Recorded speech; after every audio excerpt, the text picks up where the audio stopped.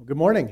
It's good to be back today. And last week we talked about God's power and omnipotence. And this next week, today, we're going to be talking about God's omniscience. But before we do, I want to begin with a story that happened a long time ago. It was the 1926 World Series.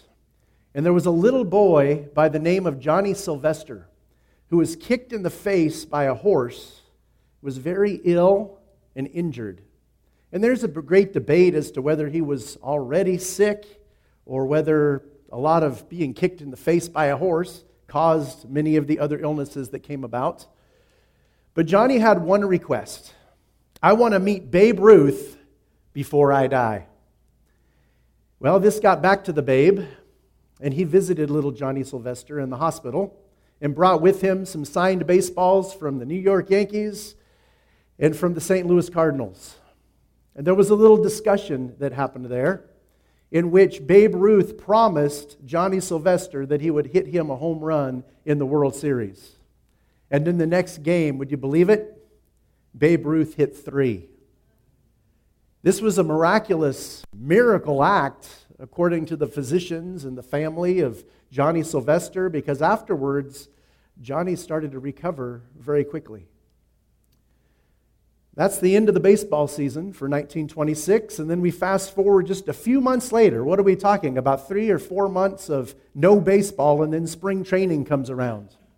And during spring training, Johnny's uncle approached the Babe and said, "Thank you for all that you've done for little Johnny." And Babe looks at him and says, "You're welcome," with the pride of the Yankees, right? But then he turns to the reporters and says, "Who in the bleepity bleep is Johnny Sylvester?" And we're left with a great contrast, aren't we? The knowledge of the great Bambino versus the knowledge of the great I Am. And aren't you glad that God never forgets us? Today we're going to begin by taking a look at God's omniscience. First, by defining it, simply that God is all-knowing. I believe that this means that God knows every detail about the past, that He knows everything about what's taking place currently, right now, in the present. God also knows everything that's going to transpire in the future. He knows the possible, what could happen, and He knows the potential of every one of us, what we could and will become. Scripture is clear about God's omniscience. It's all over the place. There are very few scholars who are traditional evangelical Christians who would doubt that God is omniscient and knows all, because it's just profoundly throughout all of Scripture. Just a few places. 1 Samuel 2:3 says, "The Lord is a God who knows." 1 John 3:20 says, "God knows everything." Psalm 147:5 says, "Great is our Lord, His understanding has no limit." And Proverbs 15:3, "The eyes of the Lord are everywhere, keeping watch on the wicked and the good." But today we're going to turn to Psalm 139. We're going to take a look at God's omniscience and appreciate God's omniscience through David's perspective. And you're going to notice through the passages that are up there in my outline that we're going to be skipping around a little bit in Psalm 139, but that's okay. Because the next time I come, I'm going to be preaching on God's omnipresence, and we're going to fill in those passages that we don't address today with the passages on God's omnipresence. And overall, what we will have taken a look at over 3 sermons that I'll be presenting is God's omnipotence, being all-powerful, His omniscience, all-knowing, and His omnipresence, that He's everywhere present at the same time. And I offer you this because I want us to be encouraged by God's attributes, by who He is, and our understanding of God knowing us very deeply and intimately.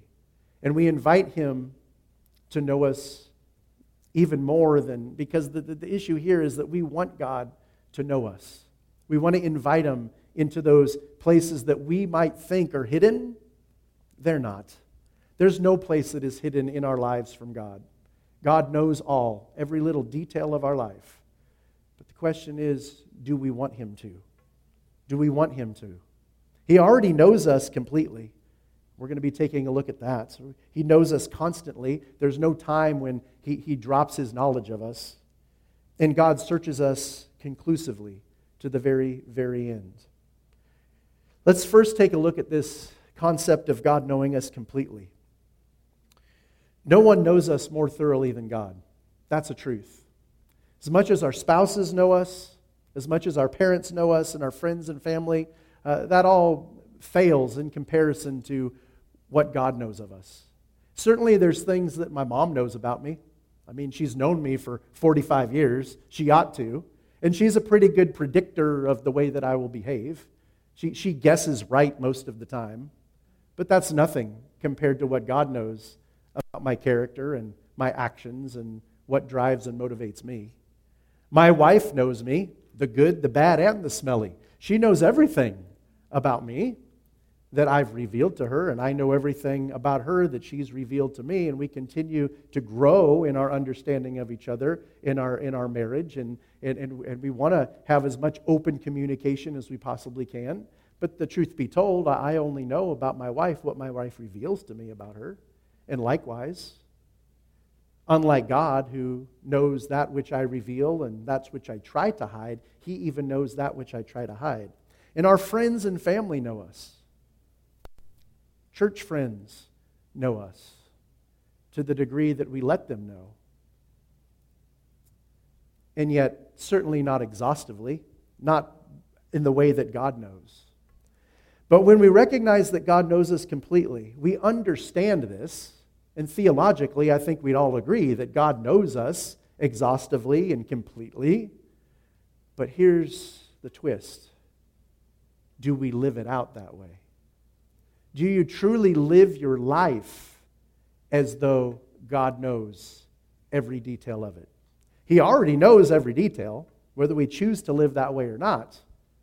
But the question of the day really is, do we live as though God knows us? Because there's often a disconnect between the spiritual IQ, what we know, and I know that God knows, versus the spiritual I do, how I go out and live my life. And we ought not have a great separation between the spiritual IQ, what I know, and the spiritual I do, what I do with that knowledge. And yet so many times there's a disconnect between I know that God knows, but somehow, some way, we think we can keep stuff hidden. It's just better to come clean and confess and to get our relationship right with God. See, God already knows what we do. That's the first thing. Our actions, He knows what we do. And we turn to Psalm 139, verses 1 and 2, and we see that David says, "You have searched me, Lord, and you know me. You know when I sit and when I rise." And this concept of sitting and rising should really encompass all aspect of our day, really. I mean, He knows when we get up in the morning, He knows when we sit down, and He knows when we stand, and He knows when I'm going to get to work, and He knows when I'm going to get home. He knows every aspect of my day, when I'm going to sit and watch the ball game, and when I'm going to get up to get a snack. I mean, He knows every little detail about me already. God knows what we do. We cannot keep that hidden. Proverbs 5:21 says, "For your ways are in full view of the Lord, and He examines all your paths." And certainly I have a lot of choices to make in my life. I have a lot of paths that I could take, but God knows me better than I know myself. He knows which ones I could and which ones I do, which ones I have and which ones I will take. On what I'm seeing, maybe several choices I could make on any given particular issue. Because God knows me better than I know myself, I believe that God knows which path I'm going to take long before I even know it's a path to take. And God knows what we think. God knows if you're thinking to yourself, I can't wait till this message is over so I can get home and watch the ball game. Or whether you're thinking to myself, I can't wait until Patrick comes back again to preach another message for us. I don't know what you're thinking. I'm looking at faces right now, but I have no idea what your thoughts are. Let's be encouraged by Psalm 139, the second part of verse 2, that God knows what we're thinking. You perceive my thoughts from afar. God knows what's happening inside of our minds. The conversations that we have to ourselves and with ourselves that we wouldn't utter out loud because we don't want the person next to us to know that we're thinking. God knows those thoughts. In Jeremiah 17:10, I, the Lord, search the heart and examine the mind to reward each person according to their conduct, according to what their deeds deserve. In Jeremiah 17:10 is one of the reasons why I do believe that it's not right necessarily for us to be judges of other people's motives because we don't know the motives. Other people's thoughts. Yes, I do believe we can judge actions, but we can't judge motives.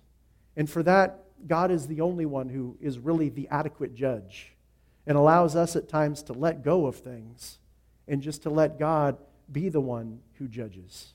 It's the reason why we can continue to forgive 70 times, 7 times. Just continue forgiving, and letting it go because we know that God knows and sees and understands things that we might not understand. We are, in a sense, judges based on our own perception of things. What inadequate judges are we? God is the only adequate judge because He's the only one that can see the heart and to understand the thought of what's taking place and the motives behind the actions. Number 3, God knows where we go. Psalm 139:3 says, you discern my going out and my lying down. You are familiar with all my ways. And it's good to know that God not only knows what we do, not only knows what we think, but He knows where we're going. He sees us. He knows what's happening in our thoughts. He knows our direction. He knows the direction of Joy Christian Center long before you have any meetings. He knows the future. He knows where we go. And I found it interesting that this word, when David says, you discern my going out and my lying down, that word discern in Hebrew simply means to winnow or sift through grain. And in the Old and New Testament times, one of the ways that they did this was to actually take a large pitchfork and shove it into the grain and throw the grain up in the air. And the chaff, the bad part of the grain, would blow away in the wind. And the good part of the grain that you wanted to keep would fall down on the ground. There's also something called threshing, which is different than winnowing. And threshing is when you really try to pound it out. And there are different tools for that where somebody's just slamming kind of the hammer down on the grain to crush it all up before they throw it up in the air. We ought not confuse threshing with winnowing. But I researched something that I thought was even more fascinating. The different ways that you winnow grain throughout history have changed based on the tools and the development of tools that we've received over time to help us in the process. I don't know that farmers take a pitchfork and throw grain up in the air anymore. They have machinery for this now. But I looked up something that I found to be very, very complicated, very tedious, and that is to winnow grain by hand. No tools. A very tedious process that takes a long time. That's how I understand discernment. When David is writing, you discern my going in and my lying down, I don't necessarily see this as God just taking a pitchfork and throwing it up in the air and hopefully things blow in the right direction. I think He's taking His time with us, investing laboriously in us because of the love that He has for each one of us. It's not an easy task to do this by hand. Winnowing grain with tools is much easier. But if God does this the slow way, which I think David had in mind, it just shows the love and care and concern that God has for each one of us. God also knows what we say. Psalm 139:4, before a word is on my tongue, you, Lord, know it completely. Wow, that's a thought. that God knows the words that are going to come out of my mouth long before I even know what I'm going to say. That's good news for 5 minutes from now. That God knows what I'm going to say in this message 5 minutes before I even utter it. That's good news. And I do pray every time before I present God's word that my words are His words to the congregation. That really what you're hearing is my voice spoken physically out there and going into your physical ears, but inside your heart, inside your soul, inside your mind is really God speaking to you. That you might even ponder these things later on this afternoon, later on in the week, and be encouraged because the Holy Spirit is working in your life then to bring forth the words that I'm forming right now. Reality is, I have no idea how God uses these words. I'm just here presenting to you what I felt God calling me to present. But the good news is God knows how He's going to use those words in days, in weeks, months, and what I found in my life, even years to come. Sometimes I'm finding myself having heard a message many, many years ago, and it comes back to bless me now that I'm an adult. And it's amazing what God can do with the power of words. And yet He knows what words are going to come out of our mouth long before we even speak them. And God also knows what we need. In Psalm 139:5, it says, "You hem me in behind and before, and you lay your hand upon me." And this word for him is a military word, basically saying that you've got me surrounded by all sides. And David, who wrote Psalm 139, would have been very familiar with the process of a military surrounding its enemy from all sides. And so when David says, "You hem me in behind and before, and you lay your hand upon me," he's feeling overwhelmed by the reality that God knows. He's feeling overwhelmed by God's knowledge. Let me say that that's a good thing because God knows us and because God loves us, because He's created us and desires a personal relationship with us. It's overwhelming in a positive sense, not so much in the negative sense, or I don't believe it should be. But then Jesus would say in Matthew 6, 7 through 8, "And when you pray, do not keep on babbling like pagans, for they think that they will be heard because of their many words. Do not be like them, for your Father knows what you need before you ask." So if He knows what I need, and He knows the words that are going to come out of my tongue and out of my mouth before I even say them, then of course some knucklehead's going to say, then why even bother praying? But the reality is, God desires relationship with us. And we ought to desire relationship with Him. And because He desires relationship with us and we desire relationship with Him, there should be a concept of and a deep desire to pray. And pray even in petition, asking God for things. But that's not where it's limited to. The Bible has all kinds of different kinds of prayers that we can pray. It's not just asking, although God does desire us to ask because He is our provider. He also desires gratitude and thanksgiving. Do we pray with an attitude of thanksgiving and words of praise and thanks? Do we pray worship? Sometimes I find myself just praying the songs that we sing in church. These lyrics that we sing become great prayers when I'm stuck in traffic on the freeway on the way home and I'm just utterly frustrated. Well, what do you do with your time? One of the things that I do with my time, honestly, is I pray. Another thing that I do is I do spend some time listening to the Christian radio because I've just gotten so tired. I think I've listened to just about every song that's ever been created. But I spend a lot of time in prayer also. And I think that is just demonstrating that if God has a desire for us to know Him and have a relationship with Him, that we ought to be a people of prayer and tell Him even some things that He already knows. I know for me that I pretty much know what my kids want for Christmas, but I still want them to ask. I still want them to come and tell me some of the things that they want. I want to know how their day is, even though my wife may have already told me. I want to hear it from them. Because there's something that brings me great joy as a father in actually hearing my son come into the room and sit down and say, Dad, I want to tell you about my day. And yes, we do homeschool, that is true. But my kids are also on Wednesdays going to various different schools that are helping them throughout the day. It's a charter program. And so we've enrolled my oldest son in a speech program to help him with speech and debate skills, which because I'm a speech and debate coach, I think that's very important.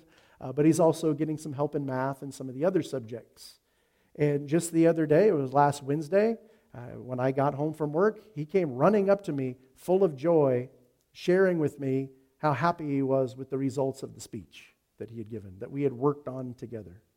And I think if we're in this together with God, that much of our prayer life should be telling him, now I already knew how the day went. I knew how the speech was because my wife had texted me early in the day, once the speech was over, that my son had a great speech. So I knew it, but I still wanted to hear it from his mouth. And I think God is that way. He knows what we're going to ask before we even ask, but he wants to hear it from us. He wants to hear the joys of our day when things go well. He wants us to come to him with tears when things do not go well. I remember that there was a scene in this movie called The Apostle. And I remember it's an old movie.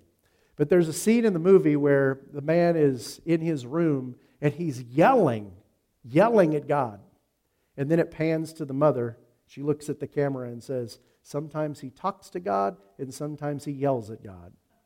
And I wonder if God would be okay. He's big enough and he's strong enough to allow his creation to even demonstrate at times when we're angry, when we're hurt. I think that I would much rather have my son come to me with something that he's angry about and express his anger towards me than to ignore me. I think silence is a great relationship killer. And I am terrified of silence in those that I have relationship with. Because if you don't talk to me for a day, and that becomes 2 days, and that becomes 2 weeks, and that becomes 2 months, and now we're 2 years and we haven't spoken, that's a very dangerous thing. And I wonder if we give God the silent treatment, how much of our life would go by where we didn't say any prayers at all. I think it's okay to express our emotions to God in prayer. He's big enough to handle it. But this ultimate question I want to bring as well is, how does it make you feel to know that God is all-knowing? And just in the silence of your own thoughts, answer that question within yourself. How does it make you feel to know that God is all-knowing? Now, that's not a theological question. That's a psychological question about our relationship with God. How does it make us feel to know that God is all-knowing? And I asked my students this question a few weeks ago when we were talking about the attributes of God, and I got some interesting responses. Some of them were very concerned. They were concerned because they had a list of things that they were concerned that if God really knows everything, then he knows what's on this list. And that concerns me, they said. But others were very comforted because they had a list of things that were going on in their lives that made them feel very comforted that God knows, especially difficult decisions that lie ahead with college and different things that are happening in their life that God knows. It gives them great comfort. And then I responded to the class saying, if I'm honest with you, and if we're honest with each other, I think both answers are correct at different times. Sometimes, because of our sin and our fallenness, or whatever it may be with our attitudes, we feel that it's not very comforting. It's actually concerning sometimes to know that God knows. But on the other hand, it's a great comfort to know that God knows all things. I think if we're honest with ourselves, because we have all sinned and fallen short of the glory of God, and yet we all approach him in relationship, that at times we're concerned, at other times we're comforted. But we really should be more comforted than concerned because, see, God knows and loves you even though he knows you. Let me say that again. God knows you and he loves you even though he knows you. See, in our relationship with each other, there's some things that sometimes come up that you might say, well, Pastor, if you knew me, you wouldn't like me. And I might have some things on my list that if you knew this about me, you might not like me. And so we kind of hide those things from each other because I want you to like me and you want me to like you. And so I'm going to put this thing that I'm afraid that if you know about me, I'm going to put that up on the shelf.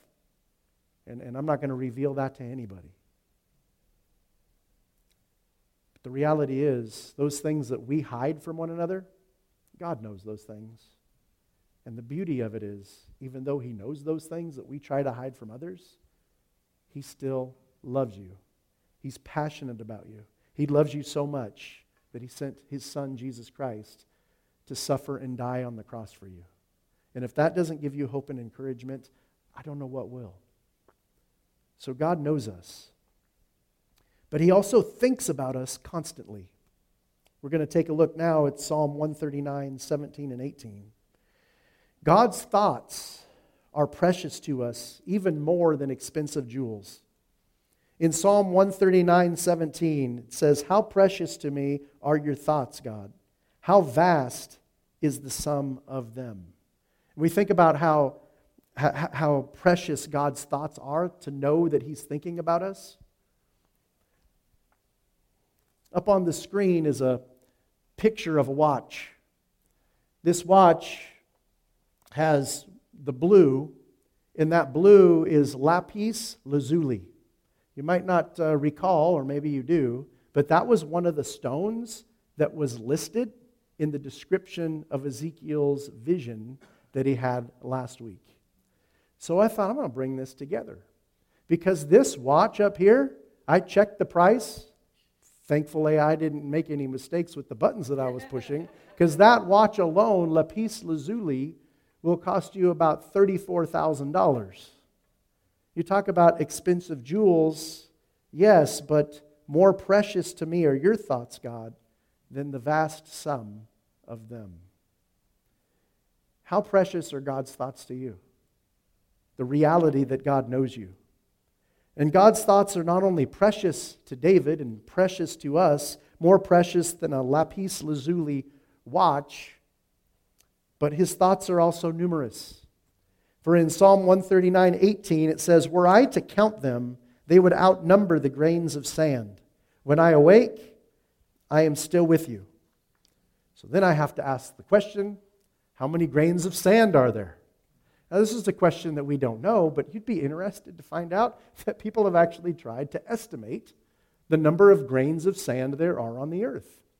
So I thought I'd do a little bit more research on this, because if Psalms is going to tell us that were I to count the thoughts of God, they would outnumber the grains of sand, I'm curious as to what kind of estimate people have in regards to how much sand there actually is on the earth. And if you assume a grain of sand has an average size, whatever that average size might be, it's extremely small, and you calculate how many grains are in a teaspoon, and then multiply that by all the beaches and deserts in the world, the earth has roughly, and this is roughly because we don't know exactly, 7.5 times 10 to the 18th power grains of sand, which would make it somewhere around 7 quintillion 500 quadrillion grains. That's a large number. And yet, Psalm 139:18 tells us that God's thoughts outnumber the grains of sand on this earth. Now, it doesn't say that we're left with sand only on Earth. Maybe there's sand on other planets that needs to be considered as well. But we're left with, really, an astronomical number of thoughts that God has. And God is infinite. So He can entertain all of these thoughts, because even though this number, 7 quintillion 500 quadrillion grains, is an astronomically large number, it's still a finite number. And God is infinite. So He can entertain all the thoughts and invest in every detail of every individual life here on earth, because of his greatness. And God's thoughts are constant. Let's turn to Psalm 121, 3 through 4. David continues to write, and he says, "He will not let your foot slip. He who watches over you will not slumber. Indeed, he who watches over Israel will neither slumber nor sleep." And it's encouraging to know that God's thoughts are constant, that he never slumbers, he never sleeps, he never takes a break from us. That's good news. One of the best compliments that my wife ever gave me was when I got home one day and she says, "I thought of you all day long." But you have to think about this. She's homeschooling my 3 children. Is she really able? Is she capable to think about me all day long? Now, when she says, or when any of us say, "I'm thinking about you all day long," it includes all of the breaks that we have. I mean, certainly I would love to tell my wife, "I'm thinking about you all day long," but the reality is I have classes to teach. And I can't be focused 100% of my attention on thinking about what my wife is doing and also teach my class.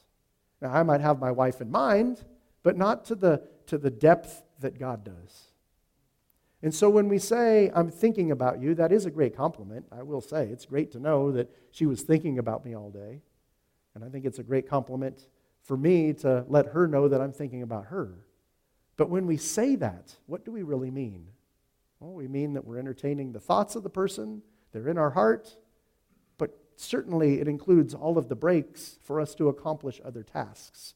But when we recognize that God watches over you, will not slumber, he will not sleep nor slumber, his thoughts are constant, there's no breaks for God. He's not going to take a break to go do something and then forget about you for a time period. Where, to be honest, I would if I'm thinking about my wife all day. I'm thinking about her, but I'm taking a break to go do something else. And so God's thoughts are constant. Then we understand that God searches us conclusively. When we say that God searches us conclusively, we say that, and I kind of have this feeling of kind of like a magnifying glass. Not that God can't see and needs a magnifying glass, but that God's attention on us is so detailed that he knows us conclusively. Now, to do something conclusively means that you bring an end to it. When in debates, when we're debating, we want to debate conclusively in that we want to have an answer at the end. And so God searches us kind of with that mentality. Kind of like, I feel like a Sherlock Holmes type of thing, where there will be nothing left unturned in this case. Now, he's not searching us to reach a verdict. He's searching us conclusively because he loves us. He's searching us with a different motive in mind. And David recognizes this, and in Psalm 139, 23 through 24, invites God to bring the magnifying glass into his own life and reveal what's going on inside David's life. When he writes Psalm 139, 23 through 24, "Search me, God, and know my heart. Test me and know my anxious thoughts. See if there is any offensive way in me, and lead me in the way everlasting." He invites God into his life. I just simply ask you this. Will you invite God into your life to do this investigation? Will you invite God to search you and to test you? And here's why. The searching and the testing is not about God. He already knows what's going on in your life. The invitation for the search and the test is for you. It's for you. To invite the creator of the universe to analyze you and to reveal in you those things that need to be confessed, those things that need to be made right, those things that need to be perfected, so that we can have a deeper relationship with God and also a stronger relationship with one another. We say, "Search me, God," and know my heart. Test me and know my anxious thoughts. The Hebrew word that's used for search is about digging up in a mine to find valuable materials. It's not a negative thing. It's a positive thing. We want to look for that lost gold.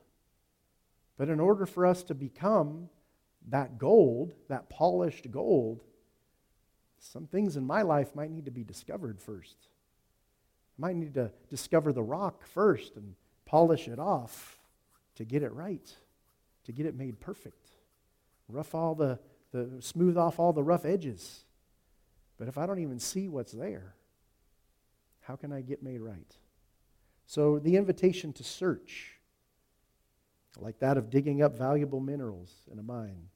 And the word for test is used for examining precious metals to prove what? Not that they're not precious, but just the opposite, to prove their purity. So invite God to search you and to test you and to show you what it is that is happening in your life. In fact, this would be a prayer to take home with us, honestly, is to ask God first to search me. Look in my heart, God, and reveal to me what you're finding as you search me. And then test me. I want to have pure motives, but there may be some things in my life that are impure. God, bring out the impurities of my life. Show me those impurities so that I'm aware of them, that I might be made right, that I might become more perfected as to in your image and into the person that you want me to be, and less like the dirty dog sinner that I have been. Tell me, God, tell me what it is that I might not be seeing here. See, more eyes are always better than my 2 eyes, because I only tend to see what I want to see. I wrote an apologetics textbook called Constructing a Christian Worldview that I now give to my students, and it's part of our philosophy class curriculum. But I can tell you, the students ask me, how long did it take you to write the book? I said, it took me 2 years to write it and an endless amount of time editing it. In fact, sadly, I might still notice a few flaws here and there as I go back and read it. The editing process was horrible because I realized that I could not self-edit because I'm not able to see my own mistakes, my own errors. So I had my father help me. And he had no problem with giving me some constructive feedback on some of the ideas, as well as some of the words and phrases and in grammar and punctuation and all those things. And we had a great relationship as we were editing that book together. Sadly, though, I finally ordered and had it done, had it published. I ordered 500 copies to distribute, and I distributed them to local churches in hopes that we get something going, and maybe I could go to their church and speak and do some Bible studies on the book. And so, of course, I sent to the pastors that are in my family first. And through marriage, I have a lot of pastors that are in the family because a lot of my wife's uncles are pastors, and my father-in-law was also a pastor before he passed away. And so we sent him out to all his network. And no sooner did I send him in the mail, I received a call from my uncle-in-law. And he said, I want to talk to you about your book. So we had a nice little conversation. He says, I absolutely love it. I think the apologetics, the ideas are great. But are you aware that on the last page, there's 4 spelling errors? And I guess that there was one particular word that you could say in 2 different ways. And I am saying it in 2 different ways, but I'm forgetting to change the way that you're supposed to say it consistently throughout the book. So on the very last page, there were 4 errors, and I had already made 500 copies and distributed them. My heart just sank. So are you kidding me? Endless editing, and I missed 4 words on the last page. Well, it's since been fixed, but it just clearly, we don't see our own errors. We don't see our own imperfections. Often it takes other people to see those in us, but God sees them as well. It's often that He uses other people to reveal those to us, and helps us to get it right. But that's really what I want to be thinking about, is how do we invite God, who knows all and sees all and hears all, to reveal into us some of the errors and flaws, things that we don't even see. Search me, test me, tell me what they are, and then help me, Lord. Help me to do it. Because once you tell me, then I know it, but that's just spiritual IQ. I need to go out and do it. That's the help, the application part. So help me, Lord. Give me the strength to go to that person and ask for forgiveness, because you revealed in me that I've harbored some harsh anger against them. Give me the courage to step out and do something that you've put on my heart to do, because I've been timid to do it, but I know now that I need to do this. Whatever it may be, God gives you the help. There's a book that I used when I was in college called Knowing God. And actually just this last week, as I was putting my books away on my new shelf at my new house, because we had everything out in the garage, I realized that I had 2 copies of this book called Knowing God by J.I. Packer. And in this book, Packer says, "I am never out of God's mind. There is no moment when His eye is off me, or His attention distracted from me. No moment when His care falters. There is tremendous relief in knowing that His love for me is utterly realistic, based on every point of prior knowledge of the worst about me, so that no discovery now can disillusion Him about me. In that way, I am so often disillusioned about myself." Disillusionment is disappointing, isn't it? When we think you know a guy, and then they do something, and you say, "I thought I knew you better than that." We're so disappointed. But what about what Packer says about himself? It's the idea that God knows me better than I know myself. He knows all the things that are disappointing about me, and yet He still loves me.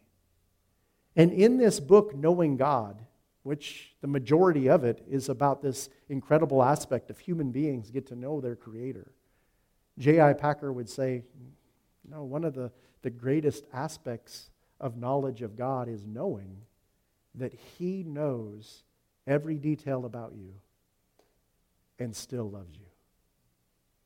God knows already, and yet He still loves you. And when we're disillusioned about ourselves, I don't think a God who would know this about me could love me.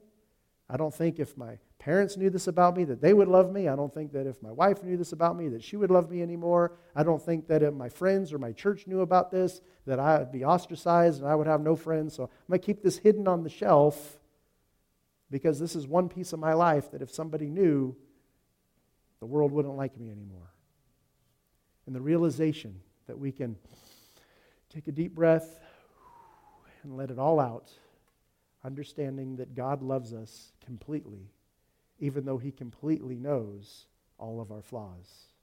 There is nothing that can be revealed about God that would make Him love you any less, because He already knows those things about you. They've already been revealed to Him, and He still loves you astronomically.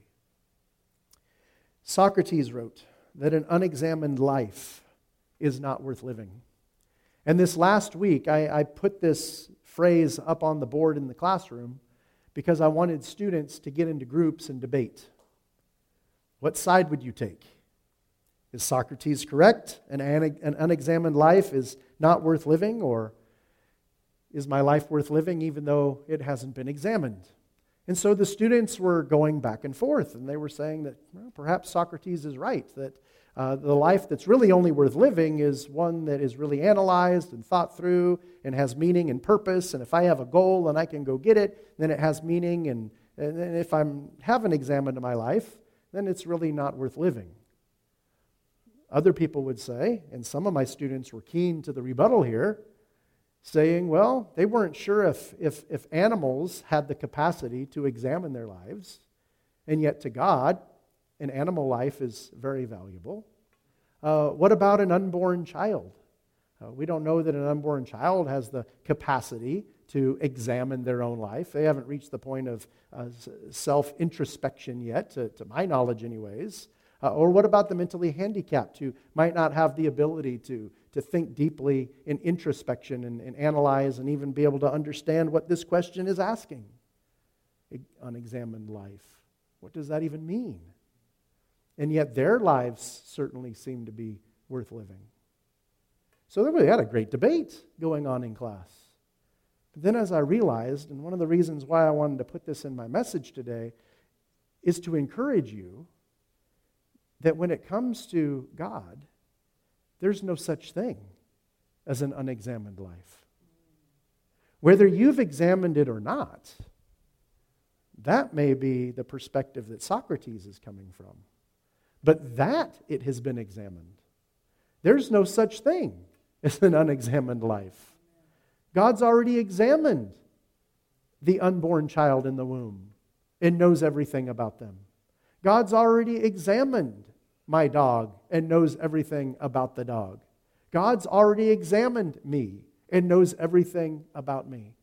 So Socrates really, unless we really don't know exactly what he was speaking of, I think he was talking about the situation of whether his life would be worth living at a point when he was on trial getting ready for death.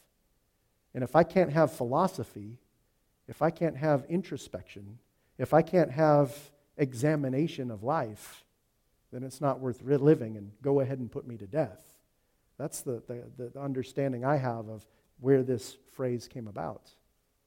But what Socrates lacked was an understanding of what I'm presenting today, and that is the vastness and the depth of God's knowledge, such that no life goes unexamined. Before we close, I just want to say that the next time I come and preach, which I have down for October 13, I want to finish this series and talk about the omnipresence of God. So we would have talked about the omnipotence of God last week, omniscience of God this week, and omnipresence the next time. And I know for one thing that I would love to be speaking next week, but I do have a prior engagement, and so I'm not omnipresent. I know that's one thing. As much as I would love to be here next week, I can't be in two places at once. But my encouragement to you is that God is everywhere at once. He knows everything that's happening everywhere, all at the same time. And so what I'd like to do is have us stand together and close with Romans 11:33-36 in a corporate reading. I've identified this as a doxology, and doxology simply means doxologia, a praise or aspect of worship and glory. Logos is speaking, so a doxology is really speaking out or singing out a praise and worship. And Romans 11:33-36 really highlights what it is that we're talking about. So let's say this together, and then I'll close in a word of prayer. Oh, the depths of the riches of the wisdom of the glory of God. How unsearchable His judgments and His paths beyond tracing out.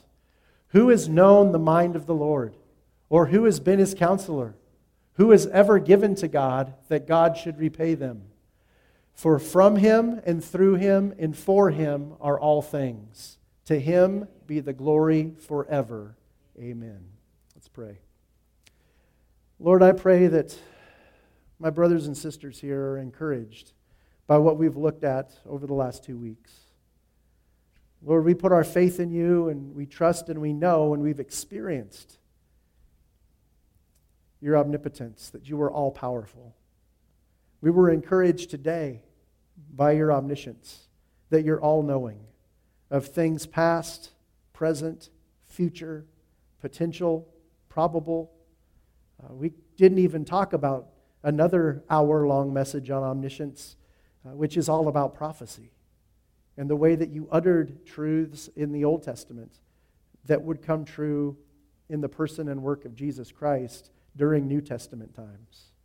So, Lord, Your to be praised for many things.